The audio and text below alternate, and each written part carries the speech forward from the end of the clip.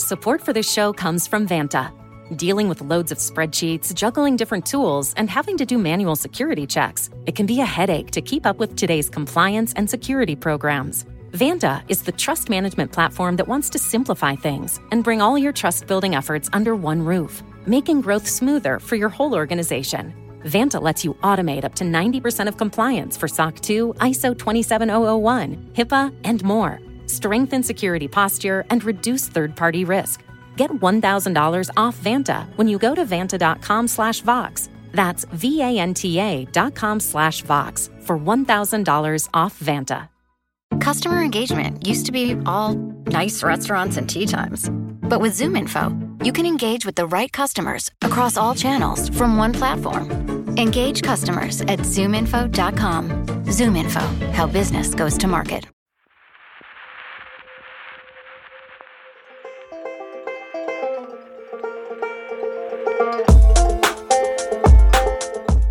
From Cafe and the Vox Media Podcast Network, this is Now and Then. I'm Heather Cox Richardson. And I'm Joanne Freeman. Today we're going to be talking about a topic that quite naturally comes out of the midterm elections of last week. What we want to talk about is something that was clearly distinctive in some ways and that has a long history.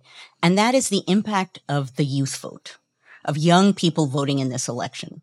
And it certainly appears that not only did a good number of young people come out and vote, but even more strikingly, they appear to have skewed Democratic to a great degree. So apparently nationally, 63% of young voters supported Democrats compared to 35% for Republicans. So they had an impact.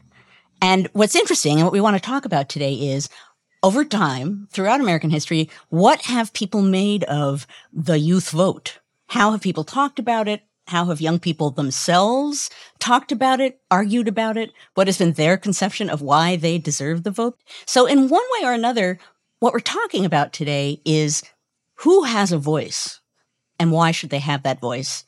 And what does that mean?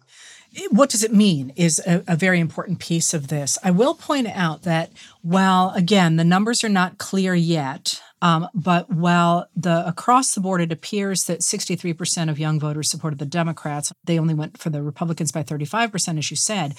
If you look at key districts and key states, the numbers are as high as 70% in Pennsylvania, for example, being a key ingredient to stopping what looked like it was going to be, to many people, a red wave. Although I will say it didn't look to you and me like it was going to be a red wave, but it did to a lot of people. So there are a lot of ways you can break down that youth vote.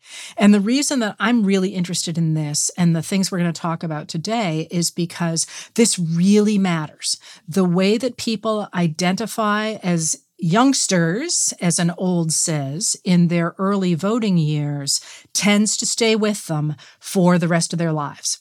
When you look at the youth vote now, it says we're looking at a change that's going to really matter going forward. And the group that everyone's looking at right now is Gen Z. And Gen Z are the people who are 25 and younger. I just want to add in, based on what you were just saying about the fact that what young people do now with their votes is going to shape what they do for the rest of their lives. Of course, the other half of that is they will also understand and, in a sense, get a lesson that what they do matters.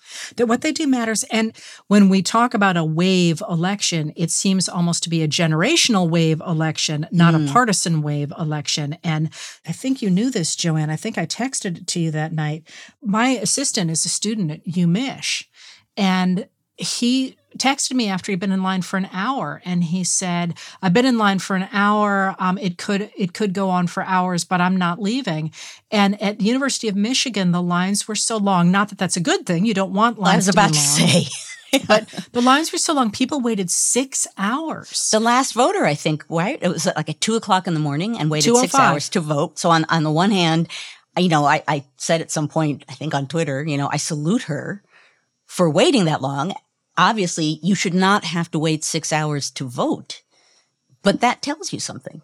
Yes, and I wrote the next day after, I was communicating with my assistant about the fact he had stayed so long to vote. And I said, I'm really glad you stayed. This will be something you tell your grandchildren about. And he said, that's exactly what we were saying in line. This would be a story we'd tell our grandchildren. And I thought, I love that. It's about being part of something, but it's also perhaps about being the start of something. And having an impact at the start of something, right? I mean, you're not going to think to yourself, I'm going to tell my grandkids about this unless you already have a sense that what you're doing is significant. You're shaping something at a moment when it really matters. That's the logic that goes into that kind of statement. So I really love that was what your assistant said. That makes me feel actually quite good. Well, and it was especially interesting because the youth vote has never mattered before in American history. Really? You just know I have to set you up. It's like the law. It's like in my contract.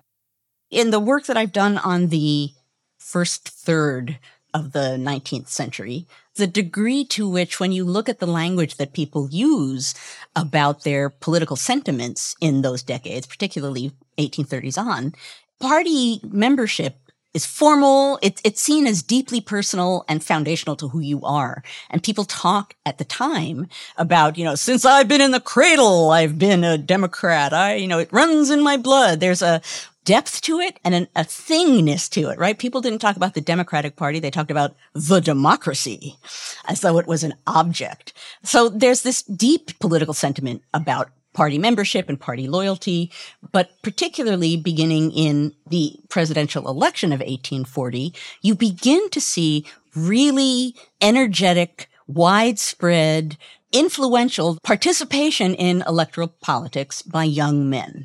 So part of that, though, is an attempt actually to create voters, right? So when you get the rise of public schooling that really pushes people towards civic identity and even toward particularly the Democratic Party, it's interesting that this happens in the 1840s because I think the real move to try and put the concepts of civic engagement and civic teaching, really. I mean, there's always been civic engagement, but literally readers in schools that talk about what a good voter ought to do, that really starts in the 1830s. So by the election of 1840, they've actually started to get some people who have been steeped in this childhood, this is how you need to behave to belong to a democracy thing. So on the one hand, coming from the side of the young people themselves, they've been educated that way, they're thinking that way.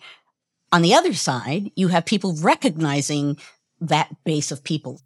In 1848, this is actually according to Abraham Lincoln's law partner, William Herndon, Lincoln, who at the time was a freshman Whig congressman, he was stumping for Zachary Taylor, he wrote home to Herndon in Springfield, Illinois, instructing him to create a rough and ready club of young men as part of their campaigning. And this is how he described that effort. He said, "You young men get together and form a rough and ready club and have regular meetings and speeches. Take in everybody that you can get. As you go along, gather up all the shrewd, wild boys about town, whether just of age or a little under age. Let everyone play the part he can play best. Some speak, some sing, and all halloo." Hello. And this I really like as well, because Lincoln, of course, spent his younger years kind of traveling with, we're going to get 1,000 letters about this, but kind of traveling with a gang. That's one of the reasons he was as popular as he was, is because he was used to hanging out with these young roughs, if you will, and recognized that if you could get them going and you could get them to make a lot of noise and get them to look like it was a happening kind of place to be, because on the frontier, there ain't a lot to do, but you could go out and you could wave flags and you could make noise and you could center it all around politics, then you could make your guy look really popular and you could get people behind his movement. That's a really important political concept, to tie people into backing a particular politician by grabbing people in off the streets, especially young boys who are usually up for creating some noise. What we're coming to, what were known as the Wide Awakes, which was a youth organization. It was kind of paramilitary, but my impression, and you tell me if this is right or not, the Republican Party, it's coming of age. It begins to exist in its coming of age in the late 1850s. And there's this great youth movement. They come to be known as the Wide Awakes. Seems to me that a big part of their energy and excitement is because this is a new party. It's standing up against the establishment. Now, you tell me, what is driving this youth effort? Since it's not just coming from people asking for it to happen, it's the youth themselves who are pushing. That's a really good question. And I do think it's partly that it's a new party, but I don't think it's just that. Think about when the Republicans rose and where they rose. They were primarily a Western for the time party. They come out of Illinois, they come out of Indiana, Ohio, the Midwest, which was then the old Northwest. Many of them are not yet married, or they're just very new to the new Western states, and they don't have a lot of established ties.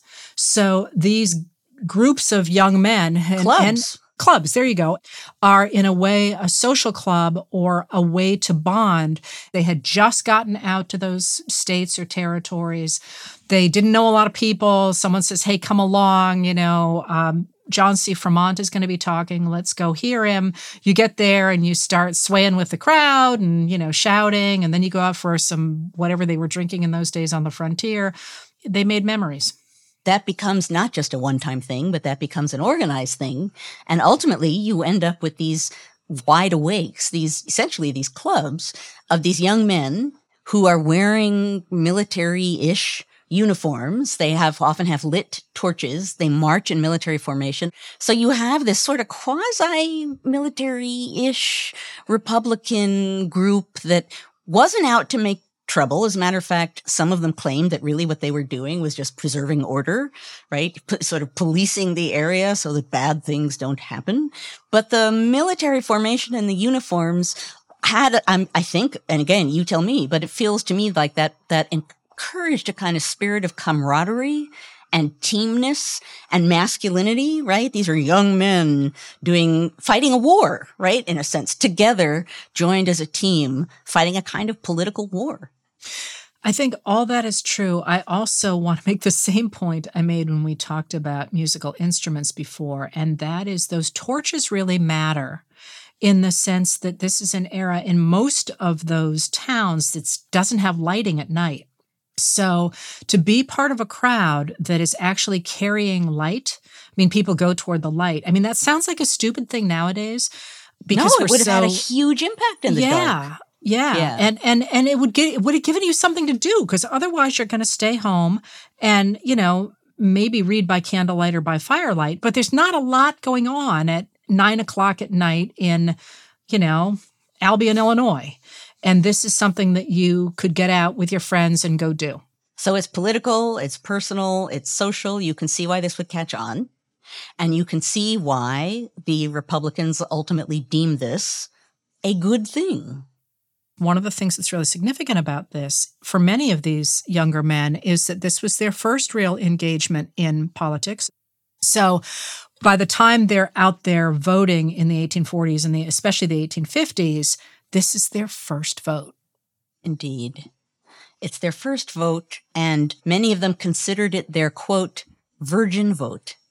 My virgin vote, the first vote I'm giving. And again, kind of like your assistant. I will remember this, and I will be talking about this to my grandchildren. There's something about my virgin vote that also is already looking down the pike, is already looking ahead into the future and acknowledging that this moment when you're casting your first vote matters. It's the first of many votes. You're doing something civic-minded. In a sense, you're also being an adult. So that was how it was understood. That was how people in later years fondly looked back and referred to my virgin vote. What was my virgin vote? There's a personal dynamic to it. I'm not even going to go into the sexual dynamic to it, but there's a personal kind of manly way of thinking about the vote that isn't just I was a good citizen and I voted. It's I stepped forward and had my virgin vote. There's an emotion to that. And perhaps a lifelong commitment. Yes. So we actually have an account of a virgin vote by Charles Francis Adams. And Charles Francis Adams is one of the Adams family. I know, you just want to sing when you... Obvious, yes. But John also, Adams, John Quincy Adams, those Adamses. Yeah. You can't do them all in order, can you? No. I believe me, I can't. But I do know that once you know about the Adams family, you can't go anywhere and not trip over the Adams, a member of the Adamses. There were like 645 of them in each. I'm kidding, totally. I know, but people will quote you on that. That's right. So I've got up to 392. That's right. That's right. Exactly. But he, as late as 1892, was writing an article in a journal called Forum. He was actually writing about the fact that he was backing Grover Cleveland in 1892, which itself is really interesting. But to justify that, he was talking about the fact that his first vote ever was for John C. Fremont in 1856. And that was the first presidential candidate the Republican Party ran. And somebody's going to write in and say, oh, it's Fremont. And actually, we know that it is Fremont. It has the accent, right? Well, we know it because somebody found a letter in which a man wrote home to his wife, and he had just heard Fremont speak, and he said, John C. Fremont, it rhymes with Vermont. So Thank you very much. Fremont. Whoever who wrote that, yes. Yes. Anyway, Charles Francis Adams wrote about that, and he said, it was in 1856, the year in which the Republican Party came into existence, and in which also James Buchanan was elected president, that I cast my first vote. It is needless to say that I did not vote for Mr. Buchanan. My virgin vote was deposited for John C. Fremont, the Pathfinder, as we then called him. Never at any time do I remember to have experienced so bitter a sense of political disappointment and temporary discouragement as when a merciful providence, through the result of the Pennsylvania state election of October 1856, saved the young Republican Party from the grave disaster of a premature success. You have these people who are inspired by casting their virgin vote. You have these wide awakes who are energized and taking part in the rising Republican Party. A logical question is, what kind of an impact did they have? Now, it's interesting. In 1860, there wasn't polling of the sort that we talked about last week, as a matter of fact, here on Now and Then. But what we do know is how many people voted, and turnout was 81.2% of those eligible to vote. And that's apparently the second highest turnout in American history. But according to those who study the wide awakes, they don't necessarily think that this was because the wide awakes in great numbers swayed the vote. In fact, what people think is that they whipped up the enthusiasm of other voters, that they got people to pay attention to what was happening. They had energy. They were literally, in one way or another, walking around with their torches, with their lights, encouraging people to take notice of what was happening. It was cool to be a Republican. It was cool to be a young man, and young women were not part of the wide awakes, but they're certainly not, I mean, some of them are probably staying home, but they're showing up. They're admiring the men with their torches. They're part of these organizations because there's nothing else to do, among other things. So they're going to show up and they're going to be part of that. And one of the things that it does, or that did, I think, to the Republican Party, which, as you say, was forming newly, but it was forming out of older groups, is that it drew a generational distinction. William Henry Seward, for example, who is going to become Lincoln's Secretary of State and was a senator from New York, talked about the implications of the younger generation of the wide awakes. And he said, the reason we didn't get an honest president in 1856, that is, we got James Buchanan, was because the old men of the last generation were not wide awake. And the young men of this generation hadn't got their eyes open. Now the old men are folding their arms and going to sleep. That is the people who signed on to the idea of the spread of enslavement and the persistence of American slavery. The old men are folding their arms and going to sleep, and the young men throughout the land are wide awake. And he's talking about a generational shift. There has been a shift. And now the mentality of the electorate, particularly on the side of the Republicans, is different. Our torches flared with turpentine and filled the streets with smoke. And we were sure, whate'er might come, secession was a joke. That's a wide awake song. I know. I wasn't chuckling at secession was a joke, but that is indeed a wide awake song.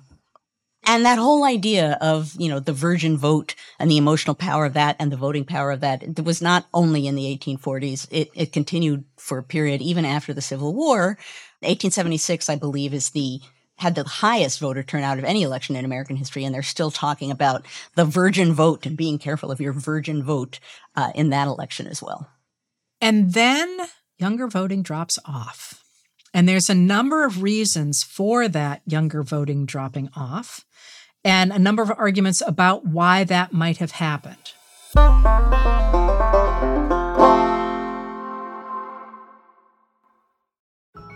Support for this show comes from Vanta. Dealing with loads of spreadsheets, juggling different tools, and having to do manual security checks, it can be a headache to keep up with today's compliance and security programs. Vanta is the trust management platform that wants to simplify things and bring all your trust-building efforts under one roof, making growth smoother for your whole organization. Vanta lets you automate up to 90% of compliance for SOC 2, ISO 27001, HIPAA, and more. Strengthen security posture and reduce third-party risk. Get $1,000 off Vanta when you go to vanta.com/Vox. That's VANTA.com/Vox for $1,000 off Vanta. Businesses love data, like really love it. But is just having data enough? Yeah? Nope. Oh. Because the smart businesses, the really smart ones, use ZoomInfo. It leverages data to unlock useful insights. Insights so you know who to reach and how to reach them, letting you grow your business. So ask yourself, is your data insightful? Now it is. Unlock insights, engage customers, win faster at ZoomInfo.com. ZoomInfo, how business goes to market. For more cafe history content, check out Time Machine, a weekly column by our editorial producer, David Kurlander, inspired by each Now and Then episode.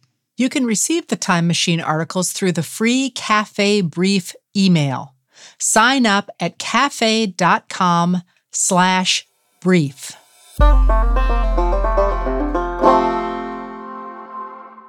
So at the time, we get in 1883, we get civil service reform.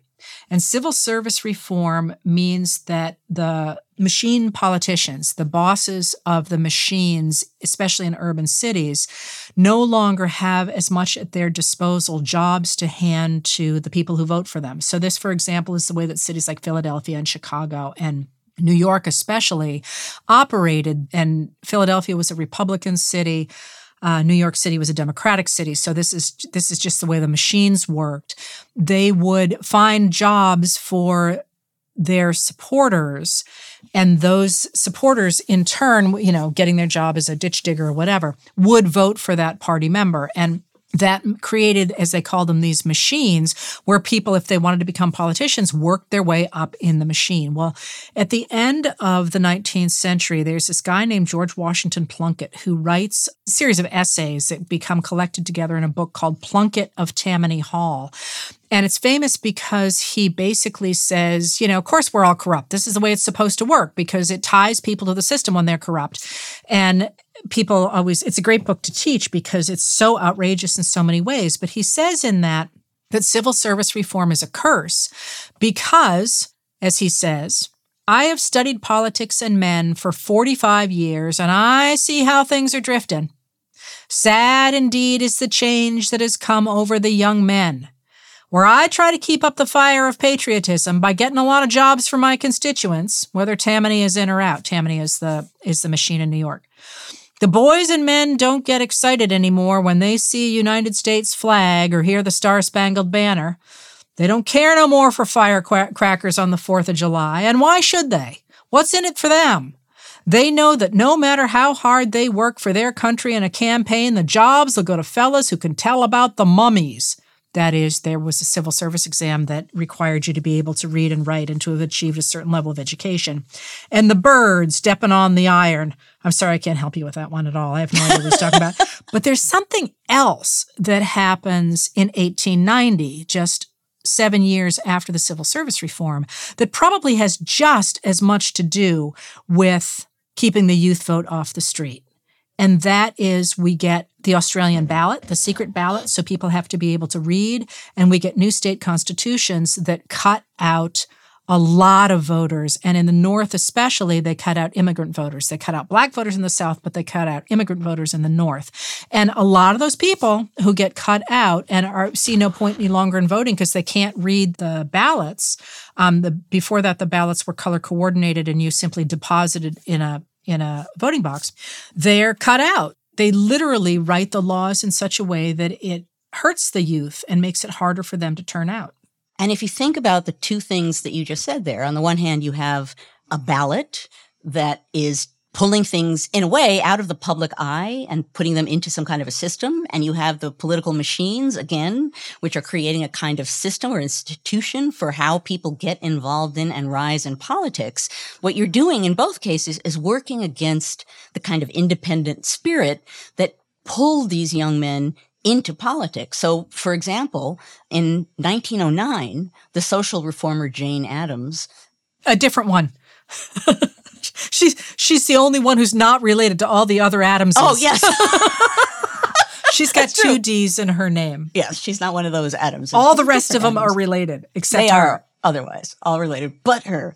But she comments on this very factor, that the way that things have gone in politics are no longer pulling young people into politics in the same way. She says, "We do little or nothing with this splendid store of youthful ardor and creative enthusiasm. Through its very isolation, it tends to intensify and turn in upon itself, and no direct effort is made to moralize it, to discipline it, to make it operative upon the life of the city. And yet, it is perhaps what American cities need above all else, for it is but too true that democracy, a people ruling, the very name of which the Greeks considered so beautiful, no longer stirs the blood of the American youth, and that the real enthusiasm for self-government must be found among the groups of young immigrants who bring over with every ship a new cargo of democratic aspirations." That's fascinating. Well, so one of the things about having a powerful youth vote is that it begins to draw power away from those who hold power and away from the older people who generally have a lot more money than the younger people and tend to write laws and policies in such a way that they preserve the structures within society as they already are, rather than doing what, say, the Republicans did with the Wide Awakes, which was dramatically to change the U.S. government. So it did, in fact, serve people who previously had not been included in it. So by the end of the 19th century, you see young voting falling off and people not seeming to get very excited about it, or, at least according to Jane Addams, about American democracy. At least not the native-born people. I think it's important, that idea that the people who are preserving the concept of democracy are the people who are coming here so looking important. for it. Yeah, that's right. That's actually really moving. Yeah, that's a really big deal. So youth voting falls off, and then it comes back. Indeed it does. Twice, for a similar logical reason. And that has to do with young people fighting wars. Now, before we plunge into this, let me actually read to you what ends up being the 26th Amendment, and then we're going to talk about how we get there. Okay, so this is the text of what we're working towards. 26th Amendment, Section 1. The right of citizens of the United States who are 18 years of age or older to vote shall not be denied or abridged by the United States or by any state on account of age. And Section 2, the Congress shall have power to enforce this article by appropriate legislation. So there you go, that basically 18 years and older, that's who's going to have the right to vote. But this first becomes really a big issue beginning with World War II, when you have 18 and 19-year-olds being drafted to fight. And logically enough, that raises the question, if you can be drafted to fight for your country, should you or should you not have the power to actually vote for the country that is asking you to fight? I love this moment because it is such a key statement about the relationship between government and individuals. If the government literally has the right to take your life, don't you have a right to have a say in it? But for example, you have in this period Senator Arthur Vandenberg of Michigan, and he says point blank what you just said, Heather. If young men are to be drafted at 18 years of age to fight for their government, they ought to be entitled to vote at 18 years of age for the kind of government for which they are best satisfied to fight. Pretty logical, pretty straightforward. So just 4 days after Congress voted to make 18 and 19-year-olds eligible for the draft, a Democratic West Virginia congressman introduced a proposed amendment to the Constitution to lower the voting age. And he talked about why it was so important for that to happen. At one point, he actually testifies before the House Judiciary Committee about why he wanted the amendment. And he talked about a private from Massachusetts who went into the Army at 18. He'd become a paratrooper at 19, and he died in North Africa. Then he talked about another man who was from Marietta, Ohio, who left home at 20, ended up dying on the islands off the coast of Alaska. And the reality that you had individual young men giving up their lives for the country that they didn't have a say in really hit home in an era when so many people were going to war so very young. This really hit home that you were drafting young men to fight old men's wars. What's interesting about this, too, to me, is that on a state level during this period, there was a really assertive push for youth suffrage. Between 1942 and 1944, 31 states at least proposed lowering the voting age, although pretty much they all failed, with one exception, which somehow it seems worth mentioning given our politics today. The one exception is Georgia. Georgia Governor Ellis Arnold oversaw the ratification of an amendment to Georgia's state constitution that lowered the voting age from 21 to 18. And supposedly, that campaign to do that was the first really aggressive use of the slogan, old enough to fight, old enough to vote, by a public official. And Georgia would remain the only state to take that plunge for the next 12 years. Now, although President Franklin Delano Roosevelt never weighed in on this idea of lowering the voting age, First Lady Eleanor Roosevelt came out in support of this amendment in her syndicated newspaper column in early 1943 and continued to offer support for the proposal for years after. She said, "If young men of 18 and 19 are old enough to be trained to fight their country's battles and to proceed from training to the battlefields, I think we must accept the fact that they are also old enough to know why we fight this war. If that is so, then they are old enough to take part in the political life of their country and to be full citizens with voting powers." One of the things I love about that is, of course, she had 5 sons, so she knew whereof she spoke. That amendment did not go into effect during World War II, but of course, after the war, President Truman embraced it, but then equally, or perhaps far more importantly, Dwight Eisenhower did. Dwight Eisenhower, of course, had directed the American and Allied forces in World War II and was really seen in the 1950s as being, a great hero and somebody who had been very, very loyal to his soldiers. And he said in his annual message to Congress in January of 1954, "For years, our citizens between the ages of 18 and 21 have, in times of peril, been summoned to fight for America. They should participate in the political process that produces this fateful summons. I urge Congress to propose to the states a constitutional amendment permitting citizens to vote when they reach the age of 18.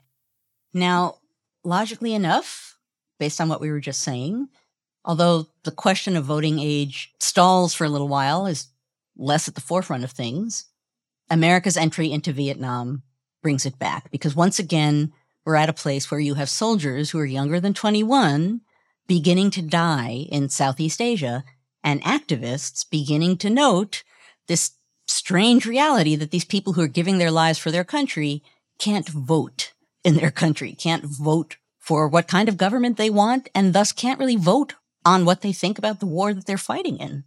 Not only do we have the reality of these young men and women who are nursing, for example, in Vietnam, you also have many of their peers who now are very informed about foreign affairs and are very informed about what they think is wrong with America's engagement in Vietnam and in Cambodia.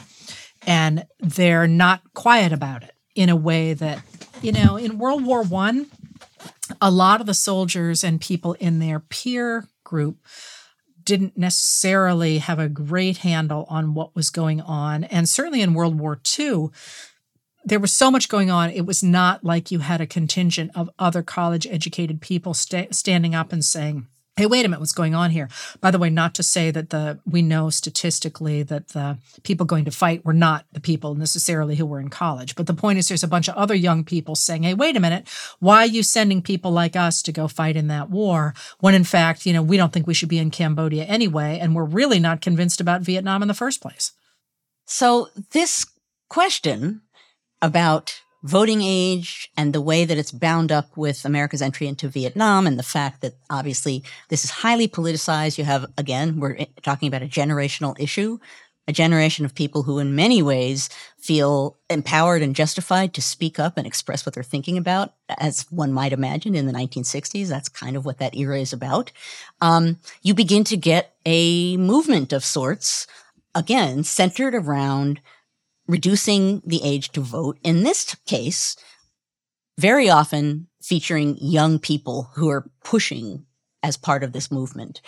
You certainly get initially some popular culture that touches on this. So, for example, in September of 1965, folk singer Barry McGuire did a version of someone else's song called Eve of Destruction, which hit #1 on the Billboard Hot 100.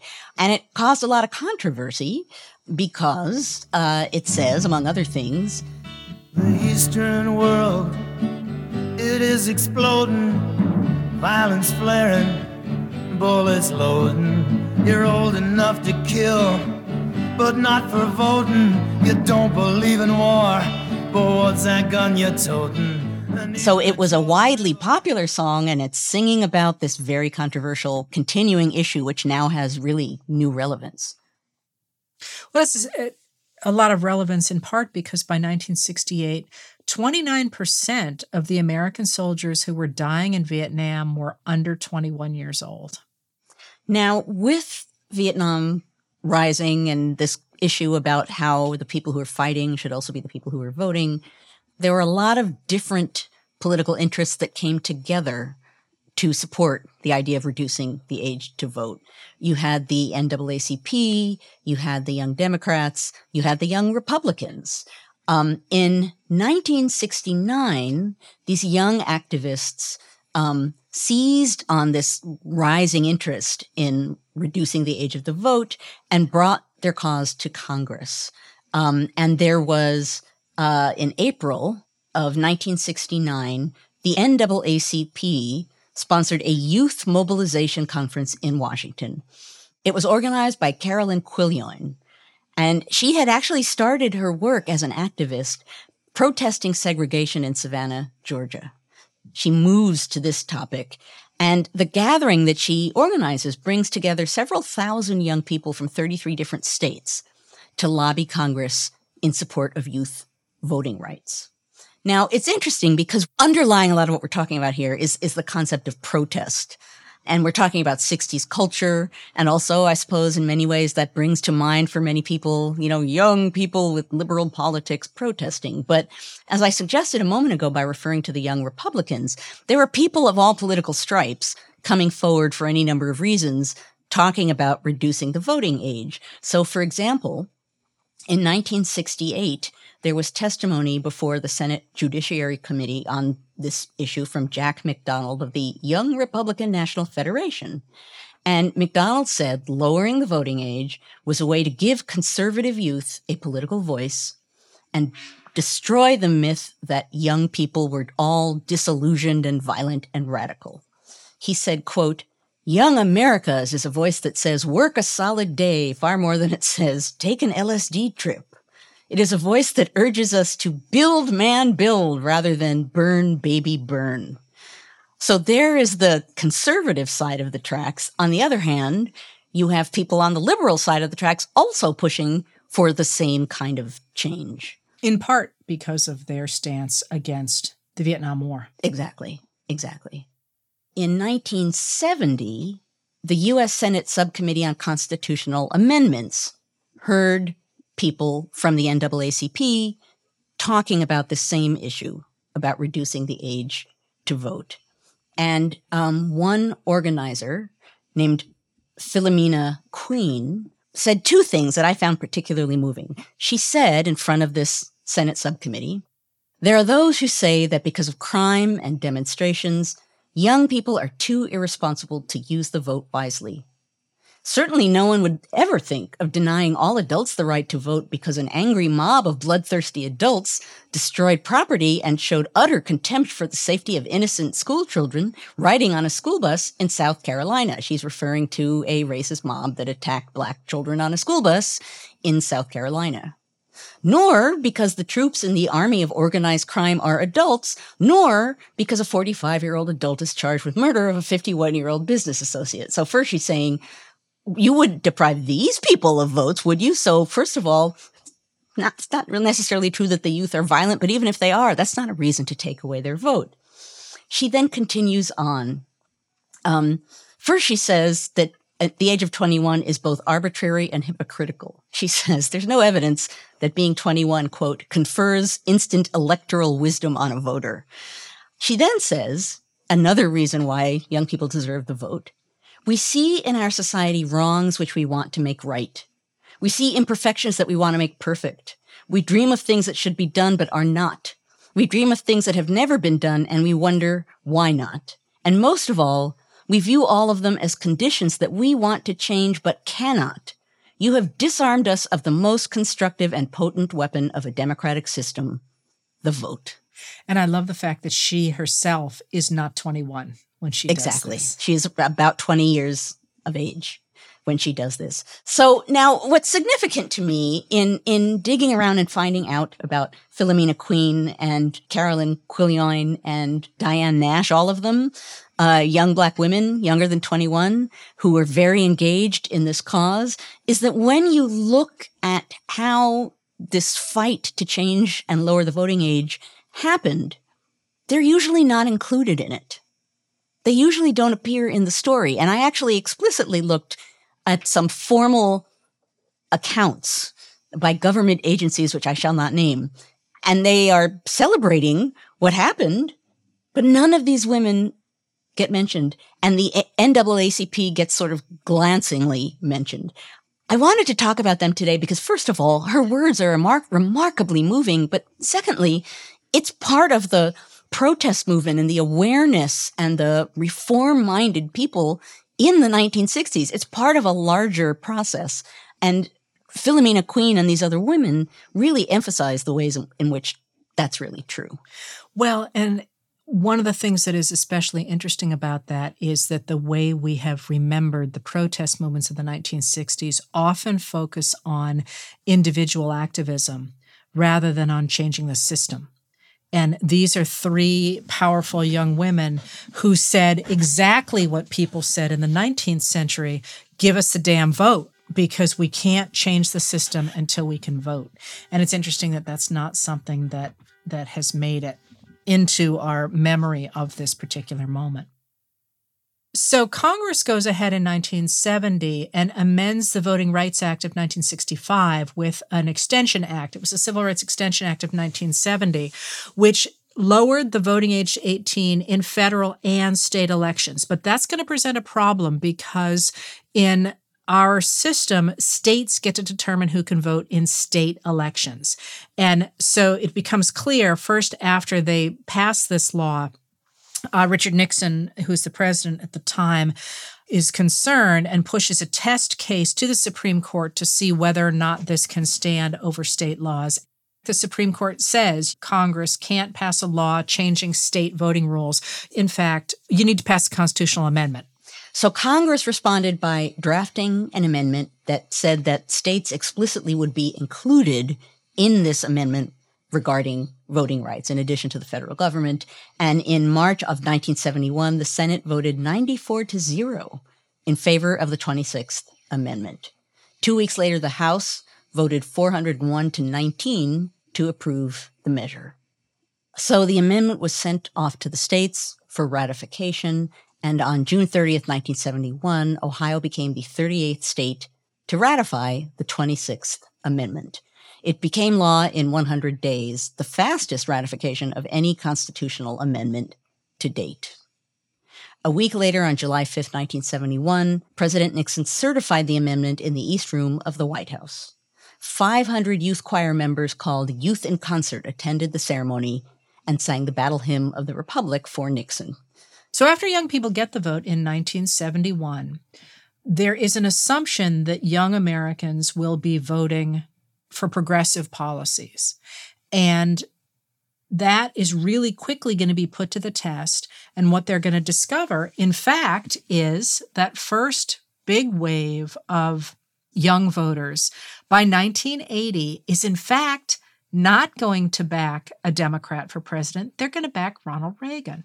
Ronald Reagan picked up over more than 60% of the youth vote in 1984. And what pundits at the time thought was that young people who had grown up through the end of the 60s and through the 1970s with inflation and the hostage crisis and so many of the things that felt unsettling was they wanted a grandfatherly, orderly sort of leader who would restore the kind of stability that they associated with the government. And again, where we started with this whole episode was the idea that the identities that you laid down young tended to persist.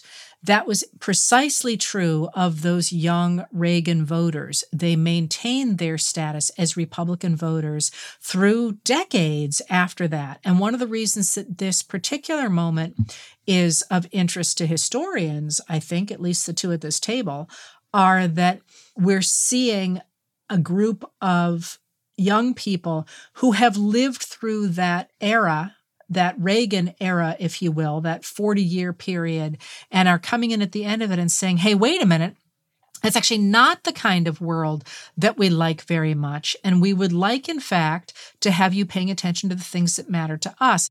And, it's interesting bringing us to the present here is that in many ways, in the kind of crisis-laden moment that we're in, it's natural in some ways to be very focused on the present and on what's happening and what needs to happen now and what's the next step.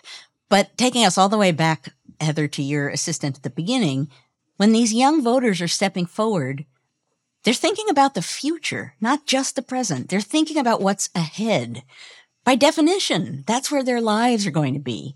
And so not only do we have now these young people stepping forward at a moment when they can tell, like so many other Americans, that important things are happening, important things are being decided, but the message that they're receiving in response is, wow, you're stepping forward in one way or another really mattered.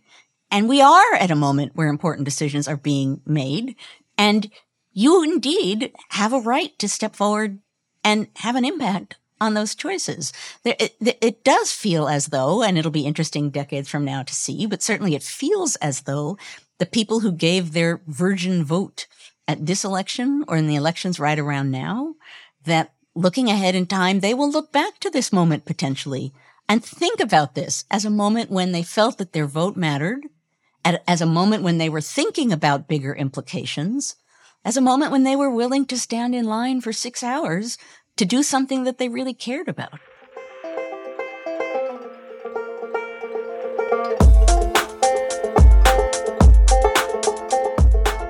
Our conversation continues for members of Cafe Insider. Heather and I take you behind the scenes of each episode in a special segment of Now and Then that we call Backstage. So join us backstage and get an inside look at the thoughts we're wrestling with as we prep for our weekly conversations. Head to cafe.com/history to join. That's cafe.com/history.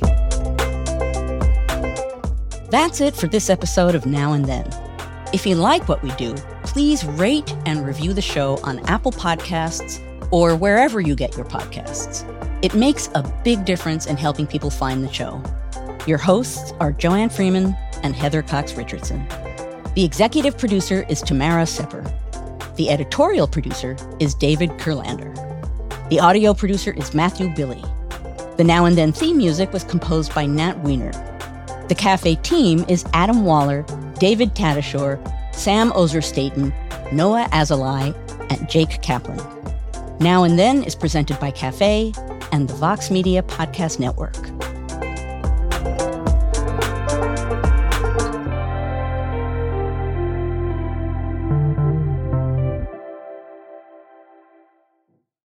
Businesses love data. Like, really love it. But is just having data enough? Yeah? Nope. Oh. Because the smart businesses, the really smart ones, use ZoomInfo. It leverages data to unlock useful insights. Insights so you know who to reach and how to reach them, letting you grow your business. So ask yourself, is your data insightful? Now it is. Unlock insights, engage customers, win faster at ZoomInfo.com. ZoomInfo, how business goes to market.